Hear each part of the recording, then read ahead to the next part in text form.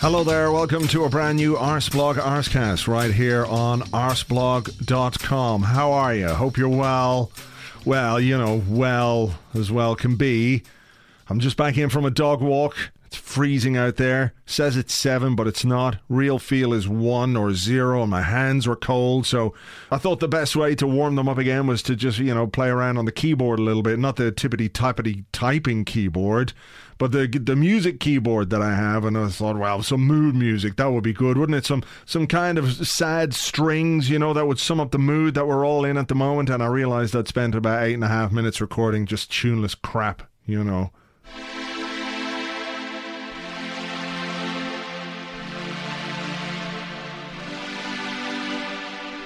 I don't know, somebody put some plaintive piano over that or something, and it would just sum up how we're all feeling after what has been a really kind of shit week, hasn't it? Been a terrible, terrible week from a football point of view. But before we get into all that, let me tell you just about our sponsor today. It's Cornerstone. They do shavy stuff. If you want to shave wherever it might be, your face, your armpits, your legs, whatever you would like to shave, check out cornerstone.co.uk/arseblog. And you get a razor engraved with your own initials. Also, you get all the best blades, you get shaving products, the whole lot. And every time somebody signs up with Cornerstone, it helps support the podcast. So check it out, cornerstone.co.uk/arseblog. It does help support the podcast. And, well, I think after the week we've had, we could all do with whatever little bit of support we can get. And that's not to...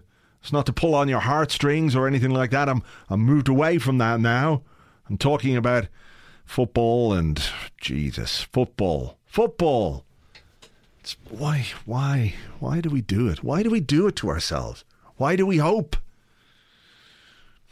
They say it's the hope that kills you, but it's not. It's not the hope. It's the cancer or the heart disease or the getting hit by a bus. Or lots of other things that can kill you. But the hope doesn't kill, keeps you alive. The hope is like when you see a movie and they torture a guy. And they're torturing him and torturing him and torturing him. And he's like, this is so painful, stop. This torture is really painful, because torture by its nature is quite painful indeed. And then it's just so painful that he passes out. Some blessed relief from the torture and the pain and the agony and the searing hurt and everything else, the nerve endings, just And the hope is the fucker that comes along with a bucket of water and throws it in the guy's face and wakes him up again.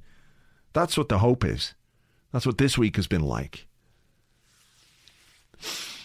I don't know. It's been just really disheartening. As we talked about on the Arsecast Extra on Monday, just... You see the thing, you see the thing, and the thing is the Premier League, and the Premier League that we haven't lifted since 2004. See, it's racking my head, this whole thing, and you see it there. And it's not easy. I think we all know that it's not easy to win the Premier League title. It's not. Even when we were the Invincibles, it wasn't easy. We had difficult games. I remember people saying that season, we're drawing too many games, and there was like a 1-1 draw against Leicester, and Ashley Cole might have got sent off, and everyone's going, we're drawing. This is, it's not easy to win the Premier League.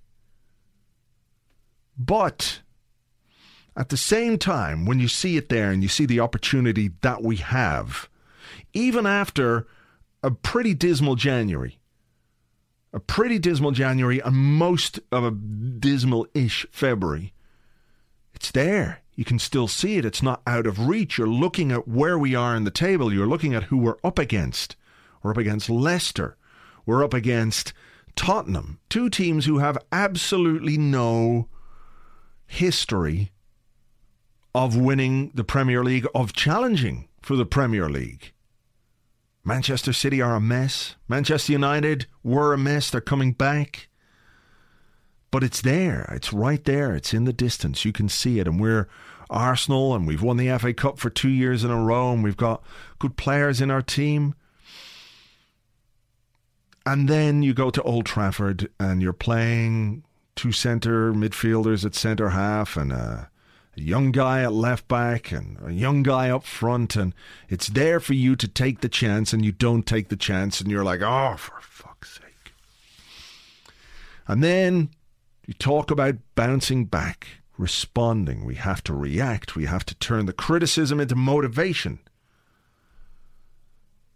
You're playing Swansea, a team battling relegation. Again, nobody says that should be easy. Shouldn't be easy when you're playing a team that's fighting for their lives in the Premier League. However, Swansea are a team who made 6 changes, 3 of them in the back 4, and their head coach was taken to hospital on the day of the game with I don't know what he had, some kind of illness, and hopefully he's feeling better now and he's not in hospital, because they're terrible places to be for anybody. And you're going, okay, use the criticism as motivation. Cement your credentials, such as they are, in the wake of the United game, and really go for it. Have a good go at this team, because, let's face it, they're not down that end of the table for no reason. There is a reason why they're down there. As hard as they're going to fight and as hard as they're going to play, there's a reason why they're at that end of the table. So go and do it. Just go on, do it. It's there. Look, Premier League in the distance. Just do it. Bounce back, respond, react. And we did for, half an hour? More or less anyway, 15, 20 minutes. Very bright opening to the game. Alexis had hit the post. Joel Campbell scored a goal, a really good goal. Alexis passed, Joel Campbell sliding in and finishing it, like lovely improvised finish. Okay, that is what you need. Goals have been hard to come by. First halves have come and gone without us scoring or looking threatening in any way, but we have a goal after 15 minutes. You couldn't ask for anything more than that. Now, you've put yourself in that position, make the most of it. Now, I thought it was a foul on Mesut Ozil in the build-up to their goal, their equaliser, but fuck me.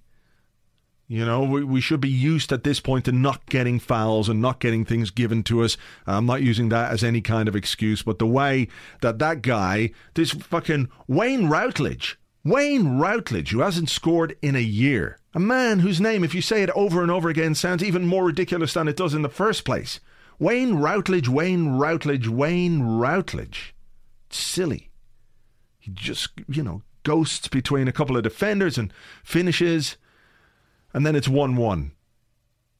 1-1. And we've been in this position before, leading a game and we go in at half-time, having let in a stupid goal.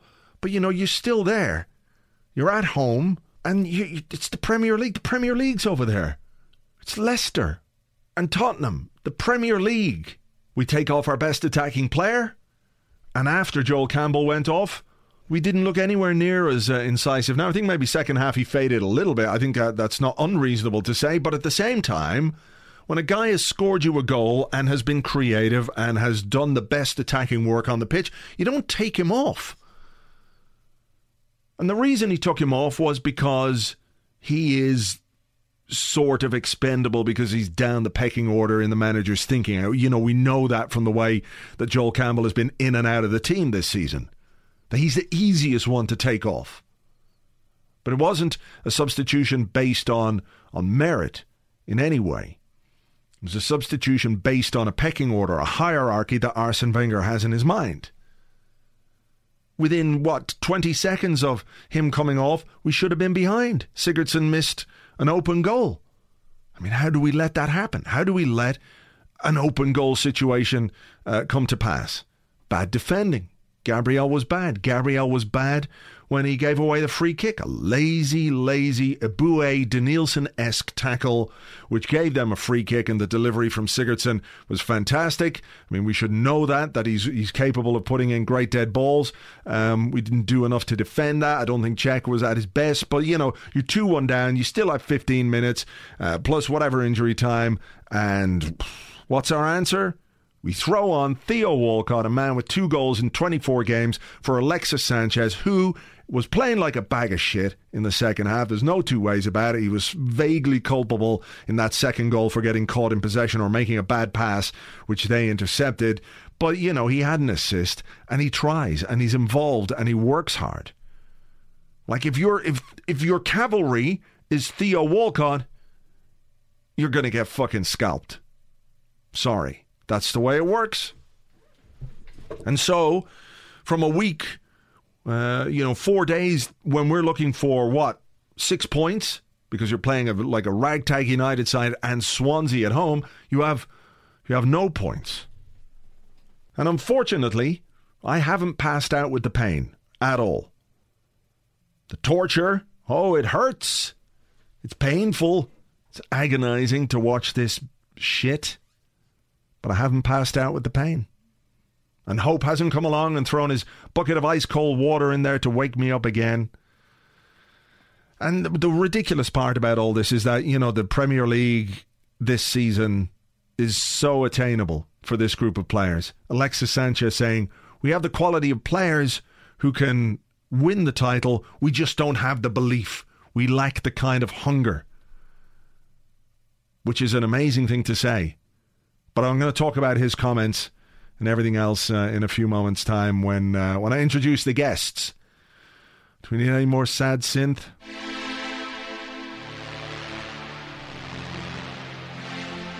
I don't know.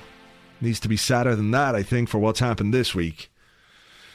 Okay, well, look, let's do it then. Let me welcome the guests to this week's show. First up, a little bit of a podcast crossover from the Tuesday Club. It's Tayo Popoola. Hi there. Hello, Andrew. Thanks for having me on, mate. Absolute pleasure. Tim Stillman, good evening and hello to you. Good evening and hello to everybody. Hello to everyone. Yes, you're right. We shouldn't be so... Listeners, everything. Everyone in the whole world. All right. Well, look, this week has been a week in which there has been an outpouring of anger and frustration, and we all know why, and we all understand why. But maybe what we should try and do in this conversation, as much as we can, is try and make sense of it or figure out like what the fuck is going on. So let's start with what happened against Swansea.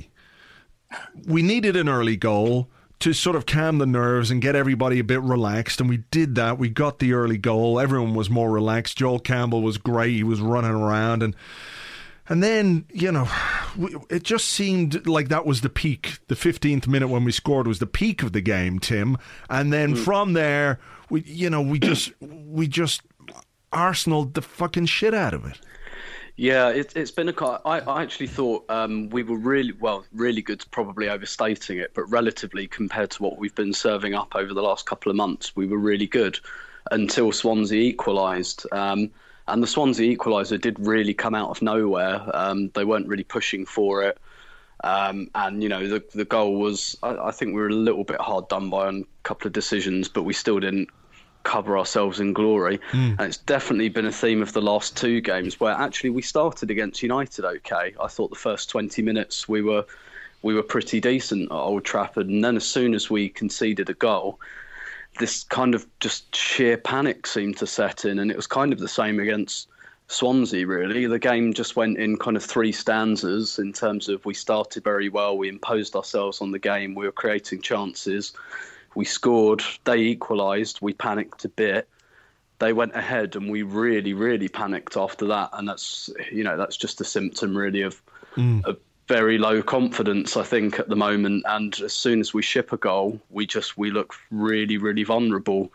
And it's very difficult to make sense of, the confidence issue. Certainly, I think it's been very apparent for a couple of months that the team's dysfunctional, that it doesn't have the right balance of ball players and runners and whatnot. But this is something else is going on there as well in terms of the underlying confidence. I have a theory about that. We'll come to that in a couple of minutes' time.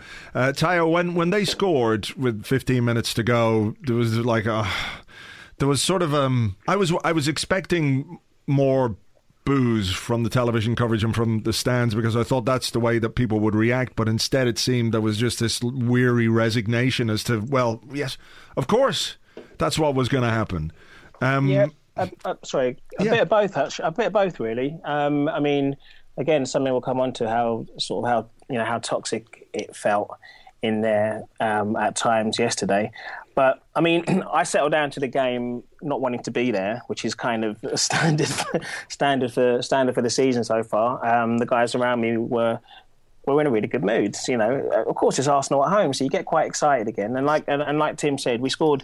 You know, we scored. I didn't quite relax at the time we scored, just because we are in peak Arsenal mode at the moment, and I just, there's a part of the muscle memory of easy home victories, settling in to enjoy the game. That's still sort of there, but then the mind kicks in, going, "We're going to mess this up in a minute." Right, and I'll disagree with you a little bit, Tim, with the goal. I mean, I felt hard done by at the time because you just do. But that's the second time in recent weeks that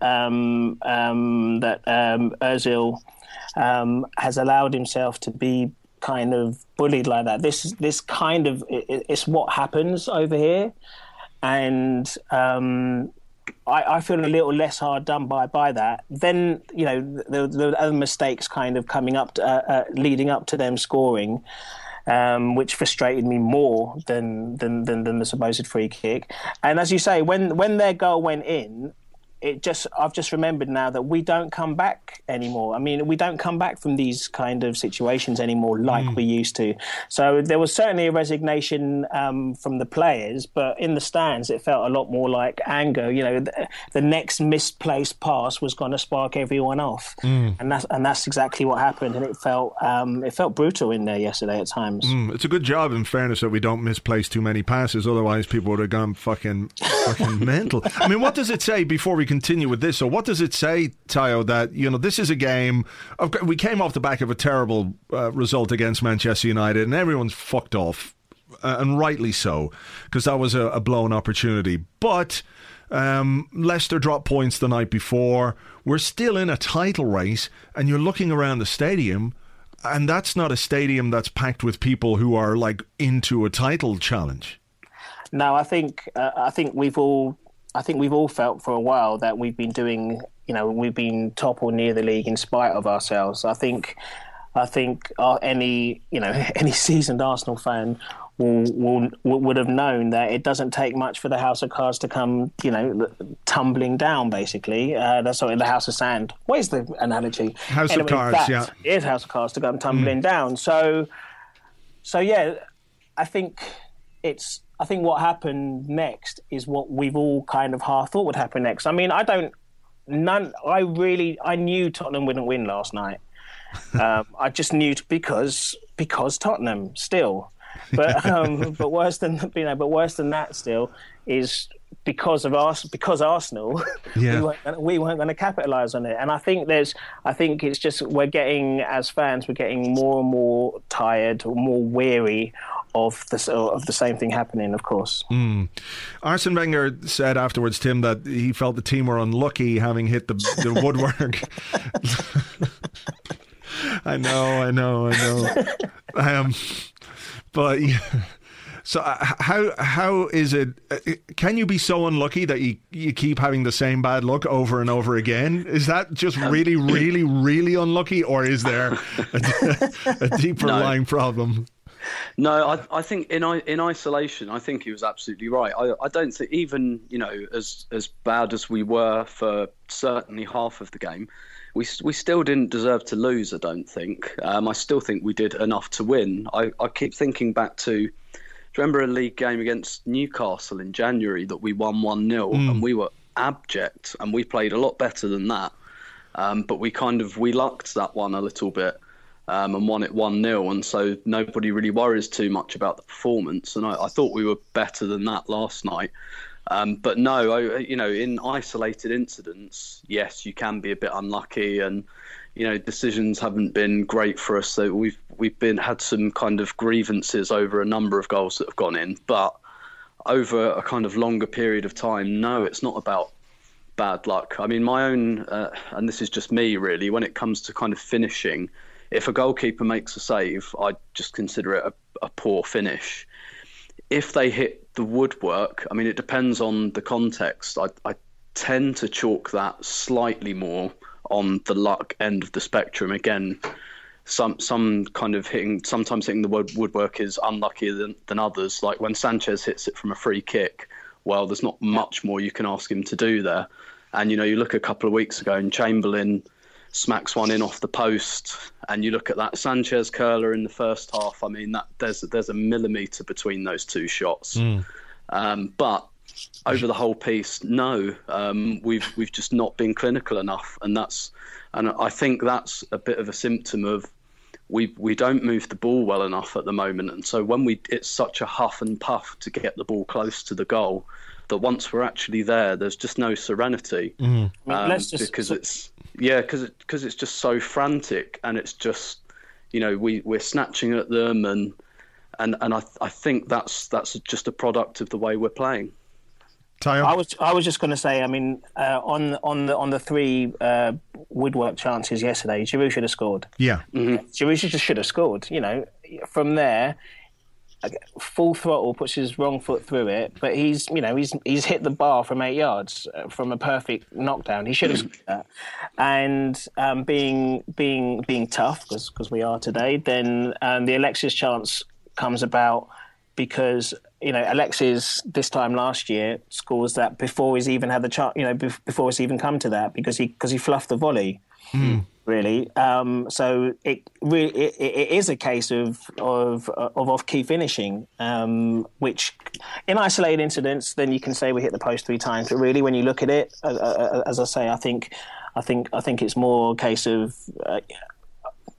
it goes down as a mistake, as chances missed, as mistakes made, rather than unlucky. You know, unlucky. Sure. I know over the course of this season, that's been an issue, hasn't it? From the early part of the season, we were creating chances and not scoring enough. I think, you know, even the first 5 or 6 games of the season, there was this stat where, compared to our goal conversion, basically, in relation to how many chances we were creating, was really, really low, and that's been an issue all season long. I think you can see that reflected in how many goals we've scored so far this season. But when we come back to the way we play, and Tim, you've mentioned it there a couple of times, my feeling on this, right, is that when Alexis Sanchez talks about how the team don't have belief to go and win the title, like he's talked up the players and he said they should be able to do it, but they lack the belief to go onto the pitch as if they're winning 1-0. Arsene Wenger has always been a manager whose style of football is obvious, right? We know what way he wants to play. He's built like, you know, when he had the young players coming through, we played this sort of vaguely Barcelona tiki-taki football. And over the last number of years, it's become slightly muddled. Like, we've had great results by sitting back and countering. You think about Manchester City, you think about Bayern Munich, you know, results like that where we've done really well. You think of Manchester United this season where it was quite the opposite, where we went at them really fast from the off. One of the best performances of the season, one of the only good performances of the season. But I don't think these players know what exactly they're supposed to be doing or how they're supposed to be playing. No. That's to me. That's why I look at them and you're looking at them going, they don't know. It's so unlike you know, what we've grown up with, really, of late, I should say. And those performances you mentioned there, whether it was Man United or Bayern Munich, or even Barcelona previously, you've had a good Arteta, a fit Arteta, or you've had a Santi Cazorla, obviously, taking the ball off the back four, which has been a real problem. There are better technical people than me, but just as I mentioned on Twitter this morning, with a tortured Broadchurch analogy of just seeing Mertesacker looking up, trying to pass to someone all the time, and not knowing what to do. You know, I don't recognise this Arsenal where they like you say, they don't seem to know what to do. They've got no one to play the ball to. I mean, I wonder if Czech to Mertesacker to Czech was the most played pass yesterday, because it's possible. It's so unusual to see a usually organised team struggle so hard, and that was actually been one of the get-outs that we've had in these barren years. You know, we can sort of slightly put our noses in the air and say, at least we enjoy our football. Yeah, it's been a while since that's been the case. Yeah, Tim, any thoughts? Yeah, I think on one hand, I think we tried so hard because we had this problem a couple of years ago of getting walloped in big games and our record was so poor, and we were all asking for kind of greater tactical flexibility, the ability to sit back and soak up pressure. It's actually something we do very well now. But actually, I think you're right. It seems like we've kind of gotten a bit muddled up. And someone tweeted me the other day with a question I found really quite enlightening, actually. He said, what are we? Are we a pressing team? Are we a sit back and contain team? Are we direct? Are we a passing team? And I thought, yeah, I don't know, actually. On one hand, it's kind of good to have, a lot of flexibility, but it feels like we haven't really mastered any of those styles. Maybe at home against bigger opposition when we can sit back, and I think Coquelin and Cazorla is a partnerships that's tailor-made for that kind of game particularly, and we've kind of had some success in those games, but really it just kind of feels like we don't really have a style. And when you look at kind of the way the squad has been quote unquote constructed in recent times, we kind of fell on Coquelin and Cazorla by accident, and in Aaron Ramsey, I look around, and Aaron Ramsey is playing in central midfield, which is obviously going, nobody, the player and the manager did not want him to play on the right in the long term. That was never part of the long-term plan.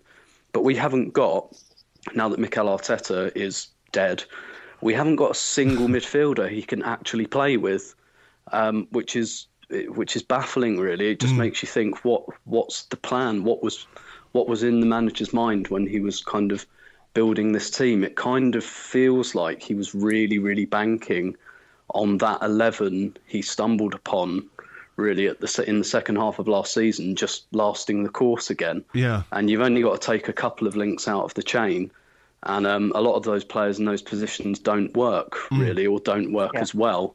And it doesn't really feel like we have a plan to augment that. Do you think the manager knows quite what kind of football he wants to play? Because in recent years, that like you mentioned, the big defeats that we got and our record in big games, and in a way we've addressed that, but perhaps at the expense of other factors of our game that were good, that were effective, that were certainly more effective than they are now. So on the one hand, he's thinking, okay, well look, in these big games we're more competitive, we're winning some of these games, we weren't doing that before.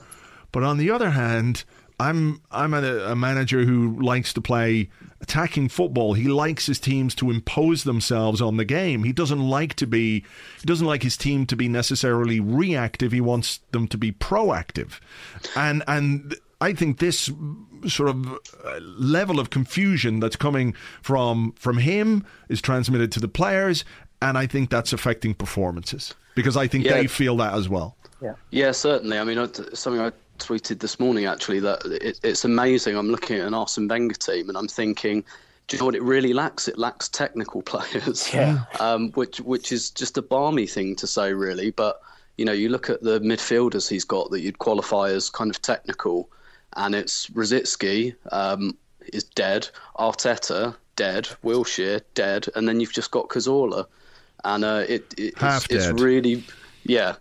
I think it's just really weird when you look at that midfield of a few years ago. We used to play with a midfield four that had Hleb, Rosicky and Fabregas in it. We haven't got one player at the moment who is close to any of them in terms of, speeding the game up and aiding transitions and things like that. And it's just the sort of player that Arsene Wenger loves, he just doesn't seem to have anymore. On that muddled tip, I mean, there were times, more than a couple of times, at Old Trafford, where you saw Ozil coming back to get the ball off the back four because, out of frustration more than anything. You can also see why the manager was so reluctant to play Ramsey in the middle when he had as close to a full complement of players at the start of the season, because it reminds me of that time. It reminds me a bit of when Benitez said to Steven Gerrard, "You're not a central midfielder," and started playing him to try and utilise his strengths, but coming in off the flank.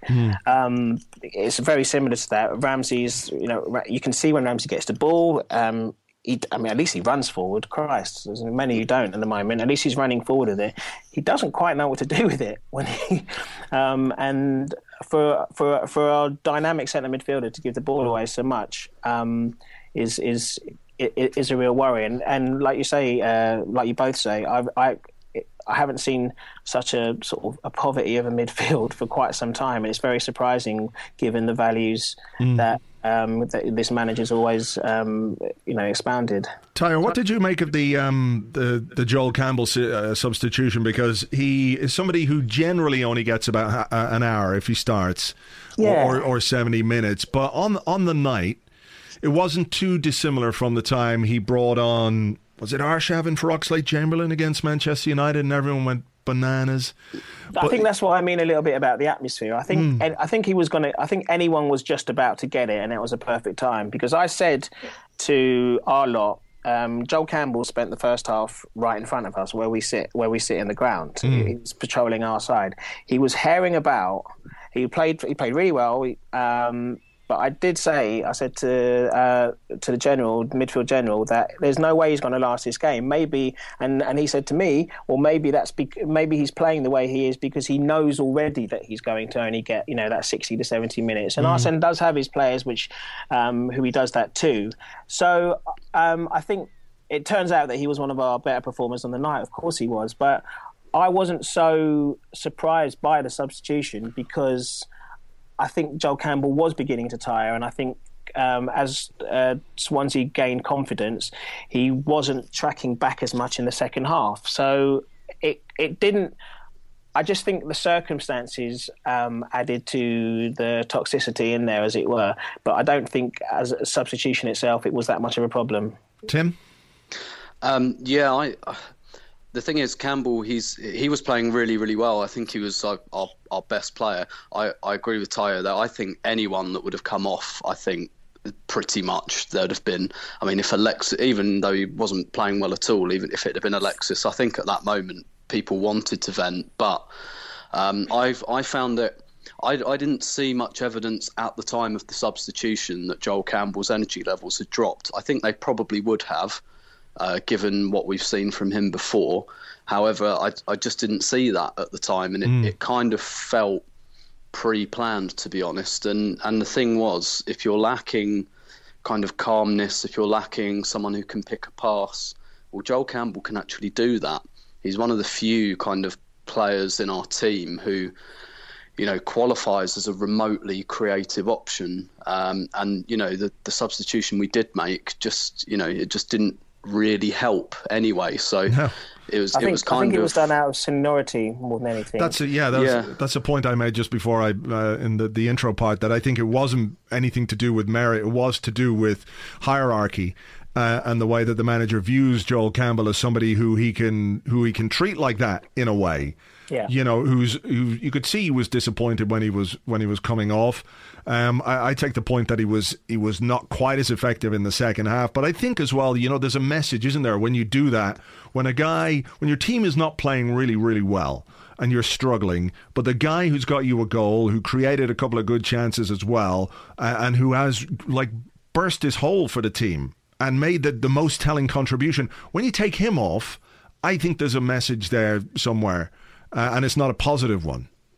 I think you are right there, and I think on merit, then of course Alexis, for example, should have come off for Welbeck. But I think there's been quotes over the years of from Lee Dixon or someone like that who said that this manager doesn't like confrontation, and taking off the guy who's most grateful to be there kind of gives you is an easy out. And whether the manager should be doing that is another thing. But taking off Alexis is probably something that he probably didn't want to have to deal with. Do you know what I mean? Sure. I mean, look, I would have left him on.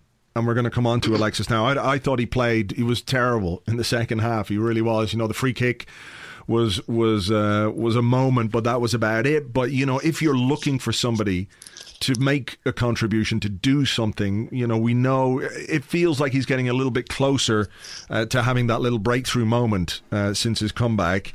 And I just think that you'd feel more confident about getting a goal if you needed a goal with Alexis on the pitch. And then he took him off. So, Tim, I know that your column this evening on Ars Blog is about Alexis, and I haven't had a chance to read it yet while we're recording.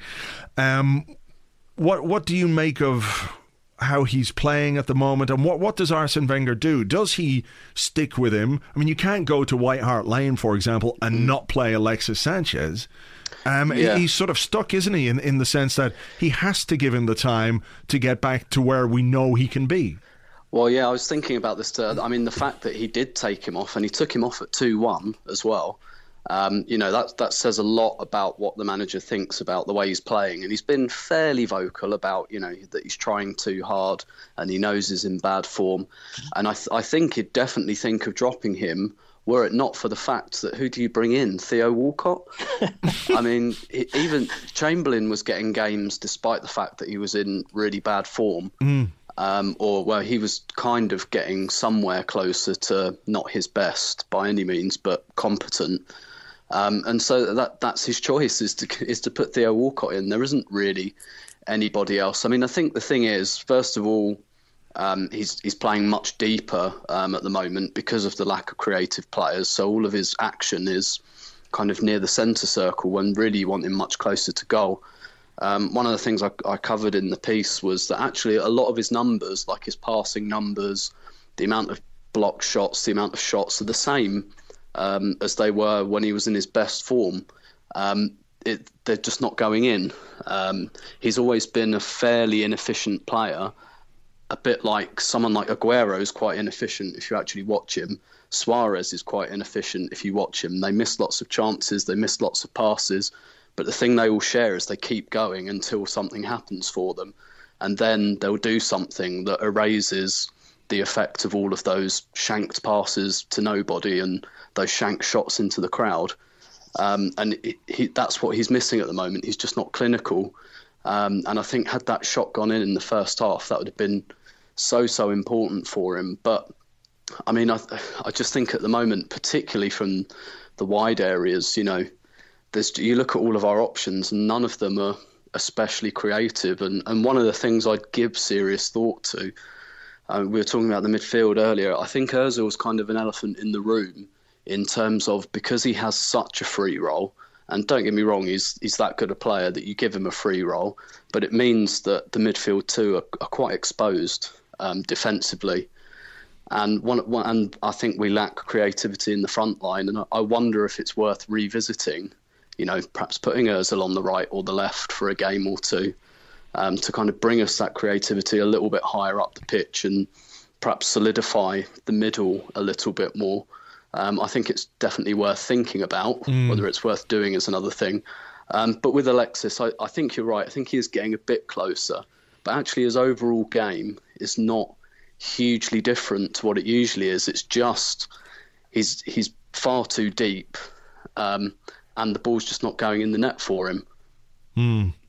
Yeah, I mean, I wonder about that. If you play Ozil wide, do you not leave yourself exposed there? And that's kind of where we've been found out a bit. Maybe, yeah. Certainly against Tottenham, who play two very adventurous fullbacks. Yeah. Tyre, what's your thoughts on the struggles, the trials and tribulations of Alexis Sanchez? Yeah, it's a little bit painful to watch at the moment because everything. You've seen it a lot with players out of form, especially when players who rely on a short burst of pace like that. He's not getting away from people in front of him, and he seems to be pausing a little bit and letting a defender get set, which earlier on in the season, when he was doing everything, when there was a bit more of a speed of thought, then that wasn't the case. So yeah, he's definitely thinking about it too much. It's definitely a tricky one. Lord knows we're carrying enough players at the time without having to carry another one. The manager is stuck because he is a game changer. He's an explosive talent, and you have to keep waiting for it to happen. But it's costing us attacking moves again and again. Watching him getting frustrated yesterday was really painful to watch as well. He was, kicking the ground and punching his fist.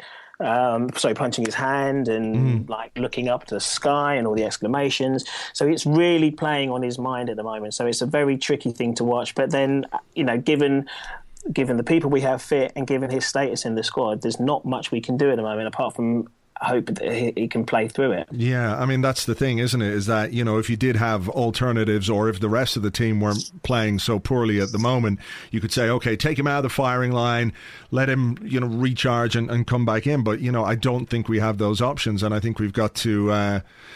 I think we've just got to keep playing him, and certainly we've got to play him in the derby on Saturday. And it's not just him, Andrew, at all. I mean, I'm struggling to think of a time when we've had so many players out of form at the same time. It seems really unlike this team to have so many players struggling at once. All those wide positions have been a problem for at least half this season.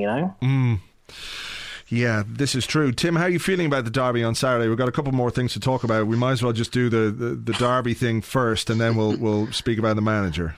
I'd say terrified, but I'm always terrified by derby games, so I don't think I'm any more terrified than usual. I suppose something I'd try and do is come up with reasons why we might win it. Well, form goes out the window in the derby. Well, there is that, and Spurs actually, and don't get me wrong, they deserve the kudos that's come their way this year. But with teams like Spurs and Leicester, because there isn't the same level of expectation, there's not the same level of criticism. And actually, Spurs have had some dodgy games. They lost at home to Palace. They lost at home to Leicester. They should have lost at home to Leicester in the FA Cup as well. They're not invincible. I admit I haven't seen anything of their game last night, but I read a piece Barney Ronay wrote, and he said they looked quite anxious. They had the chance to go top against West Ham, and he said that they were very, very anxious. I actually happened to end up sitting next to a West Ham fan on the train home last night, and he said to me they were terrible, that Spurs, he was expecting Spurs to really, really come at them, and that actually they looked very, very tentative, and he said he thought it's the worst he'd seen them play this season. So there's a chance that it's playing on their mind a little bit, and they've got another chance to go top if they beat us, I think I'm right in saying. So we can but hope that pressure tells on them.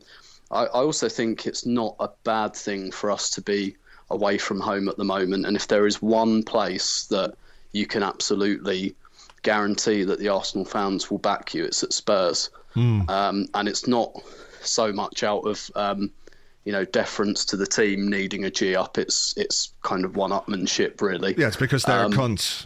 Yeah, exactly. But it does take the team. Well, obviously they're in a toxic environment because they're at White Hart Lane, but at least it's not kind of their own fans on their back. And don't get me wrong, I think that's overstated when people point fingers at that. But fans like having an impact on the team because of the atmosphere. Yeah, it's a little bit overplayed, but. I think when you're as low on confidence as Arsenal are, it might have 0.5%, and that can be enough when you're not really feeling confident. So I don't think Spurs are. They've played brilliantly, but I don't think they're this invincible force that everybody's saying they are. No. And well, like you say, like in derbies, the form can go out the window a little bit, and really, if they can't get themselves up for this, then there's very big problems.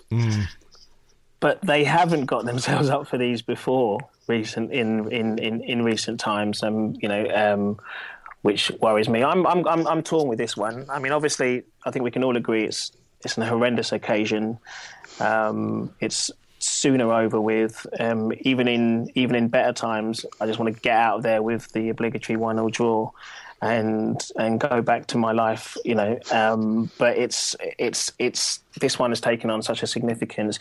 I'd like to think that it will play a little bit, not into our hands, that's the wrong words, but it is in our favour to be the written off team of underdogs at the moment, because that in itself, when you look at the squad and the riches that we have, it's funny for us to be underdogs. But if there's an element of overconfidence with their horrible fans, and if Dele Alli can lose his temper, or I don't think it's going to be such a bad thing for us to go into it with everybody having written us off. But I did think, the reason why I had that caveat at the beginning is because I thought that yesterday, after the absolute coating that we got after the Old Trafford game, I thought they'd come out and and give a shit. And that didn't kind of happen. So yeah, just all I can do is watch it through my fingers like everyone else. That's sort of the worry for me, I have to say, because I thought last Sunday at Manchester United, I thought this was the time where we could go and really make a statement. This team, this group of players, we hadn't been playing well, but look, guys, look at what's ahead of you and look at what you can achieve if you go there and you really put in a performance. And the fact that we weren't able to put in the right kind of performance was a worry. That we weren't then, as Arsene Wenger said, able to turn the criticism into motivation against Swansea. That's a real worry. Tayo, do you worry that the manager is no longer able to motivate the players to the standard required? Yes, I do. I think there's always been questions of how he motivates the players. Anyway, I think he's very much he's on record, and ex-players have always said, he expects it to come from within. I think I don't think motivation's the problem, in the same way that I think, Tim, you said this morning very well something about the intangibles that we always hear about bottle and passion. Yeah. It's not it's not about that. But isn't it about being able to make them, or get them, rather than make them? Well, make them, maybe it is, but get them to perform. I don't mean that he's standing there giving them the whole, come on, run around a bit, guys. That, not that kind of thing. There's a different level of it, I guess.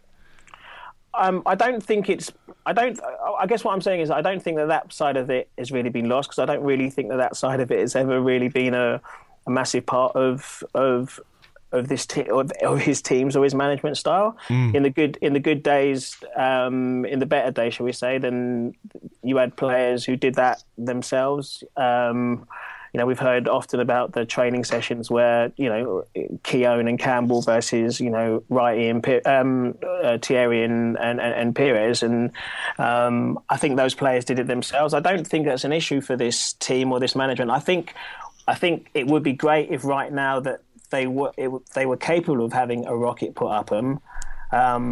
And I guess if that answers your question, I don't think he's the person to be able to put a rocket up them. I don't think that's what he could do. And what concerns me the most concerning the manager, apart from the balance of the team, which I'm sure we'll get to in a second, is what we talked about earlier on about just the jumble that they're playing in at the moment. That's what surprises me most, and that's what I always thought Arsene Wenger would be on top of. Yeah, I mean, I think that for me that's a real worry as well. But Tim, it feels like this week has seen people tip over from one side to the other. And again, I want to make the point that Arsene Wenger is somebody that I like a lot. I like listening to him. I respect him a huge deal for what he's done at Arsenal Football Club. But you can like him and you can respect him, but you can also think that now it might well be time for change, particularly in a season when the Premier League has panned out the way it has, where this opportunity, and it really is a huge, or it was, I don't know if it still is, but it was a huge opportunity to win the title this season, that if he can't win it this season, it doesn't feel like he's ever going to win it again. So, I mean, I know we're dealing in shoulds here rather than what will actually happen, because we know that this Arsenal board. But I mean, what's been your thoughts on what the last week has brought to your consideration of Arsene Wenger? I mean, for a start, I don't quite buy the doomsday scenario in terms of people saying we'll never get another chance to win it again, because I remember people saying the same when Chelsea hired Mourinho, United had Van Gaal, Pellegrini came, and everyone said, right, that's it, they're all going to sort themselves out now. Nevertheless, there's absolutely no denying this is a huge opportunity. If you look at the fact that we're ahead of Manchester City, Manchester United, Chelsea, Liverpool, some of them quite comfortably, and yet we're all still in a pretty narky mood about life. I mean, that's incredible, really, that all those clubs are really underperforming, and we're in terms of, you look at points totals and the rest, we're kind of just doing what we always do, and it just so happens that this season the ceiling's a little bit lower. And actually, you look at it and think, well, just step it up another couple of percent and you'll win the league. And and it's, was it in 2014 we finished fourth with 79 points? I think 79 points will win the league this year. So we only really have to stand still to win it. But it does just kind of feel like, and it's a slightly crazier league this year, and other teams are much stronger. In terms of how I feel about Arsene Wenger, I do think that there's a very big kind of feeling that if it doesn't happen this year, that there's really no excuse, to be honest, because usually if you're finishing behind the likes of Chelsea, Man City, even Man United, you've got, I don't want to call it an excuse, but you've got a pretty valid reason for it. But, if it's Leicester and Spurs, there's, basically all the other teams that are underperforming and are behind Leicester and Spurs, those managers are going to lose their jobs. Mourinho's already gone. Van Gaal's going to go. Pellegrini's gone. They're all, underperforming, and all of their managers are going to get the brunt of that. And so, you ask the question, why not ours? And it's a pretty decent question, to be honest. But it's a bit weird. What if we win the FA Cup and finish second? Well, that, I have a feeling something like that might happen, that there might just be this little carrot that kind of just keeps you reeled in and invested a little bit and makes you think, well, but then maybe next season we can kick on from here. But it does feel like stasis, to be honest, to me. And this season was a big opportunity where even stasis would be enough to win it. But I mean, is there not also the case that the stasis doesn't just exist in the managerial chair? It exists at board level as well, because we know that Stan Kroenke, Tayo, is not a guy who gives shit one way or the other, really. He doesn't care. He's got his money in Arsenal, he's got the cash reserves, it's a part of his business portfolio, and ultimately, if you look at what he does, and so many of our American readers and listeners have emailed me over the years and said with Kroenke, like his teams, he doesn't care one way or the other whether they're successful or not. He's not interested in presiding over sports franchises that win things. He likes them to, to operate at a certain level financially. We know that they're not, even if Arsenal don't win the league this season, unless there's like a flaming mob of pitchforks, like an actual one that goes down the stadium, we know that they're not going to sack Arsene Wenger. So does that in some way, and I don't want to take away from the fact that Arsene Wenger is obviously a man who wants to win things. You can see he kicks every ball. He suffers on the sidelines. You can see that in him, that he wants to win. We can all hold our hands up and say, well, maybe you could do more to make your team win, but he is not going... Oh, fuck, I've completely lost my point here. What was I talking about? You're talking about pick it up from Kroenke. Yeah, is stasis in the boardroom, basically. Correct. So does this then maybe subconsciously affect Arsene Wenger? So he says, oh, well, there's no pressure on me to actually go out and spend money on outfield players, so I'll just do what I feel like is kind of safe, because there's a safe environment there for him to work in. I definitely think there's a safe environment and that he's become comfortable in. I don't think there's anyone who's ever pushed him.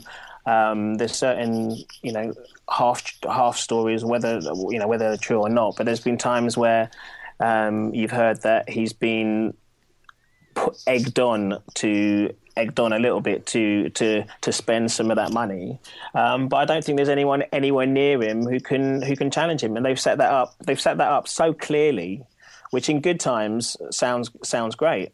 Stability. We've all beat that drum in when the dream was still alive around 2008, 9, 10, whatever, we're beating that drum about stability and so on. It is now complete millstone around their necks, and Arsene Wenger doesn't have anyone who can tell him any different. And I think he probably could have benefited with the relationship he had early on in his Arsenal career with David Dean, and someone to actually be able to say, "Well, come on, mate," because as you say.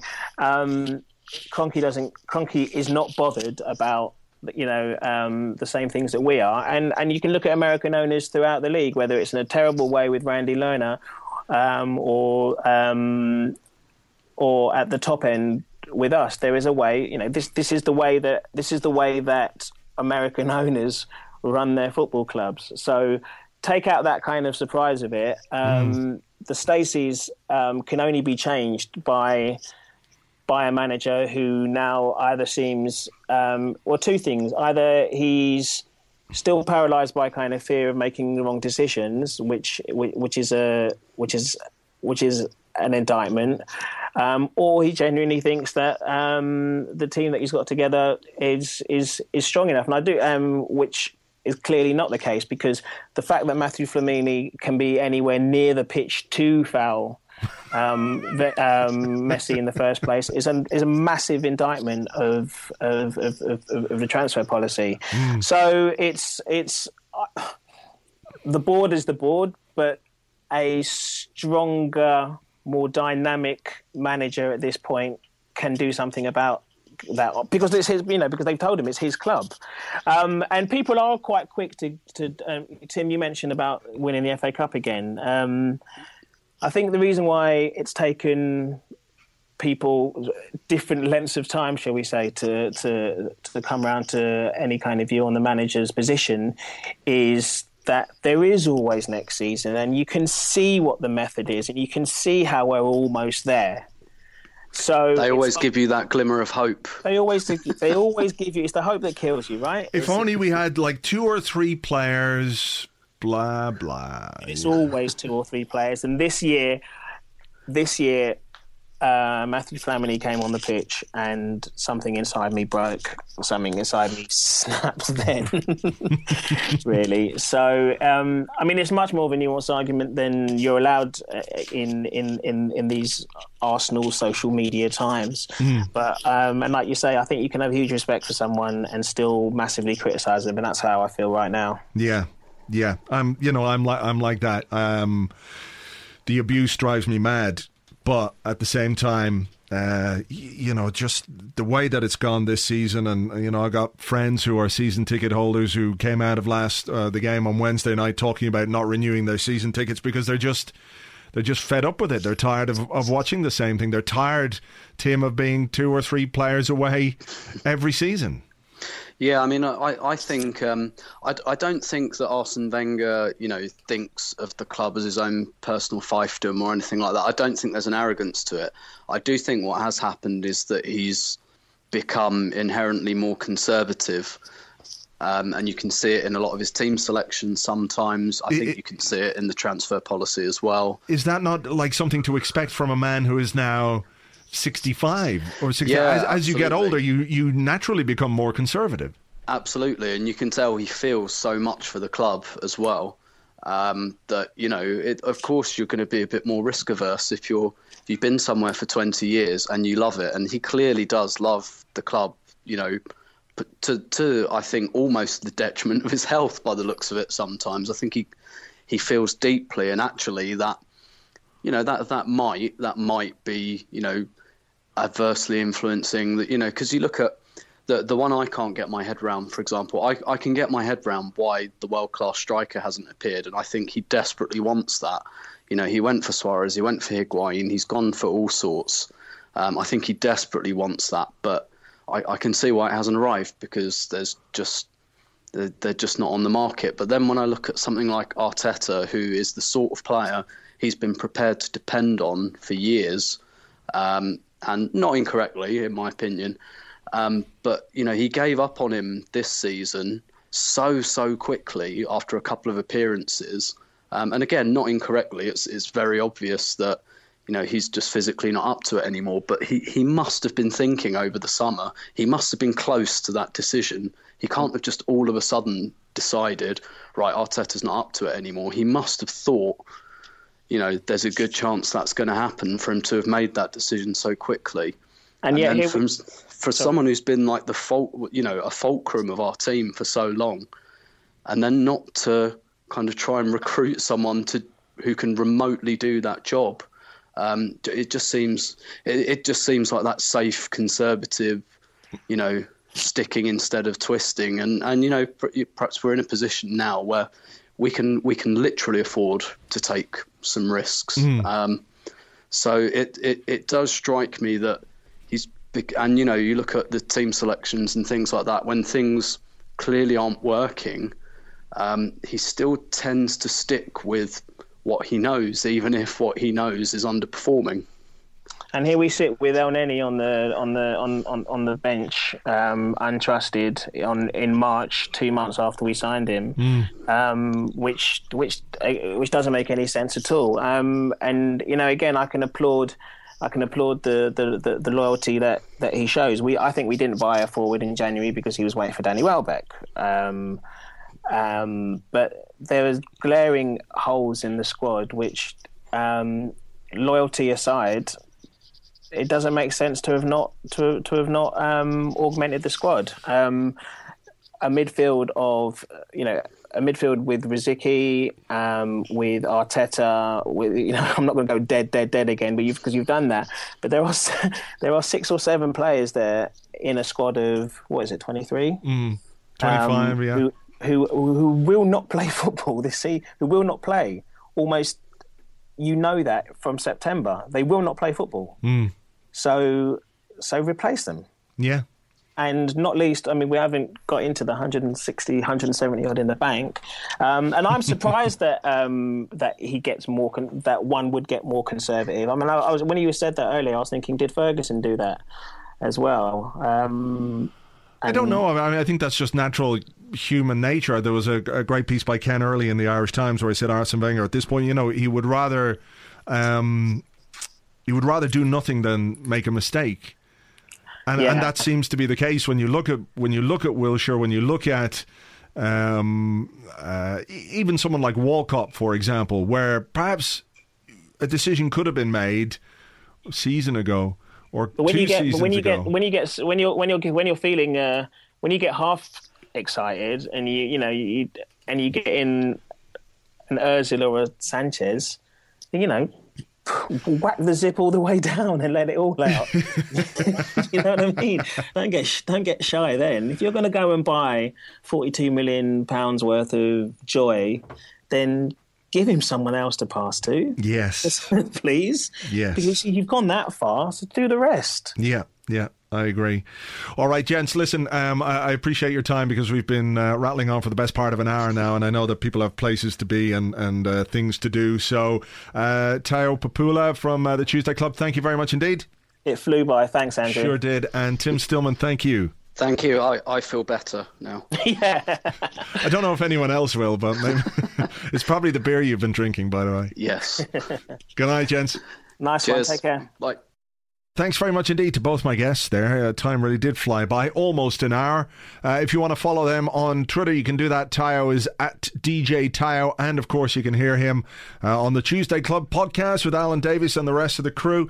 Tim Stillman at Stillberto, and you'll find his column here on Arseblog every Thursday. So make sure you check in and read those too. So I don't know, what are we going to do now?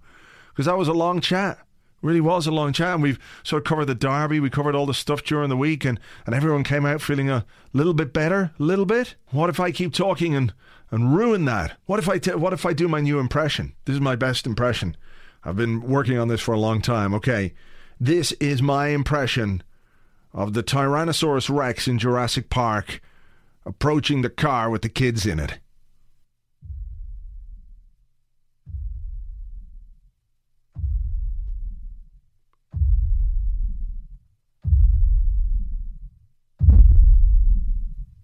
Can't do his growl as he looks in the window, though. It's pretty good, though, no? Yes. Sorry, I'm playing around with it. I've found all kinds of things on this thing. Apart from synthesizers and pianos and stuff, you can get all kinds of weird noises. It's great, and I love noises. Ooh. Film trailer noises. Maybe I should make a film trailer. I was going to talk about some other stuff this week, actually, about footballers and social media, but I don't feel like this week is probably the best week to do it. And we've gone over the hour now already, so I don't want to take up too much of your time. I know it's precious. I know you've got a limited amount of time in which to listen to me, so I might just save that for another week, maybe when things aren't quite as, not so much other stuff going on. Maybe that's a slow week news story. But yeah, we can cover that. So look, that's it really. North London derby tomorrow. I don't know. Don't ask. I just don't know what's going to happen. 'Tis a derby. Anything can happen. Form goes out the window. Blah, blah, blah, blah, blah. But also, it's very hard not to be worried that this week won't have sapped what little confidence and belief we have. Maybe because it's a derby, we'll redouble our chances of turning the criticism into motivation and reacting and responding. We'll do double hard of that, and it'll actually work, and we'll feel a lot better come sort of 2:30 or 2 o'clock, whenever it might be on Saturday afternoon. Maybe we'll feel better, because that would make me feel better. Obviously, I'd like us very much to win that game, and it makes all of our lives better and easier if Arsenal win. And I say that as somebody who's had to get up and write about this week every single day. I'm not complaining about it, but, life is easier when we win, because it's better. So I think Arsenal owe us, don't they? After the week we've had, I think they owe us a victory. Don't care how we get it. I don't care how lucky it is, how spawny it is. Frankly, I don't care if we pull off the greatest piece of gamesmanship or football cheating that the game has ever seen, that leaves everybody outraged to the point where they're going bananas, apoplectic with rage, that it'll go on in the newspapers for weeks and weeks and weeks. They'll be talking about how dreadful and terrible and nasty and how just terrible people we are. I don't care. I want that, actually, now that I think about it. That's what I want. Some piece of arch gamesmanship that wins us the game, and Tottenham go mental and everyone else goes mental. But we don't, because we've got 3 points. And that's really all that matters. So I'm going to keep my fingers crossed for that. James and I will be here on Monday with an Arsecast Extra for you. Of course, we've got FA Cup action next week as well, don't we? Yeah, the replay against Hull, and then we'll have to see what happens for the weekend after that. So look, let's everybody keep fingers crossed that this game tomorrow turns out better than the games we've had to endure this week. Talk to you on the Arsecast Extra on Monday, and of course on next week's Arsecast. Until then, ladies and gentlemen, thanks for listening as always. Cheers, bye-bye.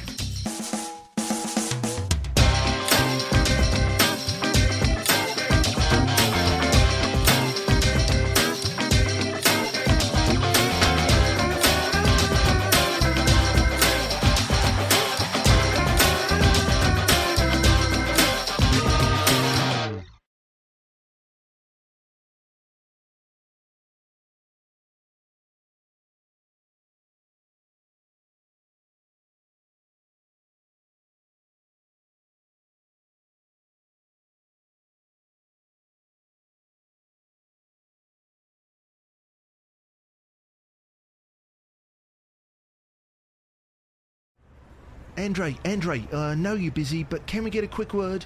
Oh, okay. I'm sure you've seen the football this week. 2 losses for Arsenal, and it looks like their title chances are down the toilet. What do you think's gone wrong? Oh, it's very obvious that when Arsene leave, team do not have any mental strength anymore. Don't have one bit. But I'm not quite sure that mental strength was something that you were particularly renowned for.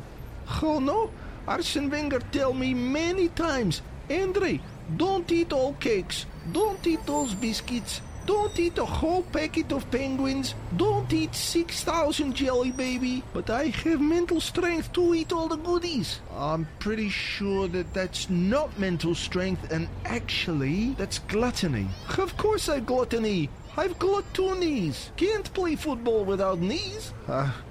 Where are you off to today, Andre? Play shop.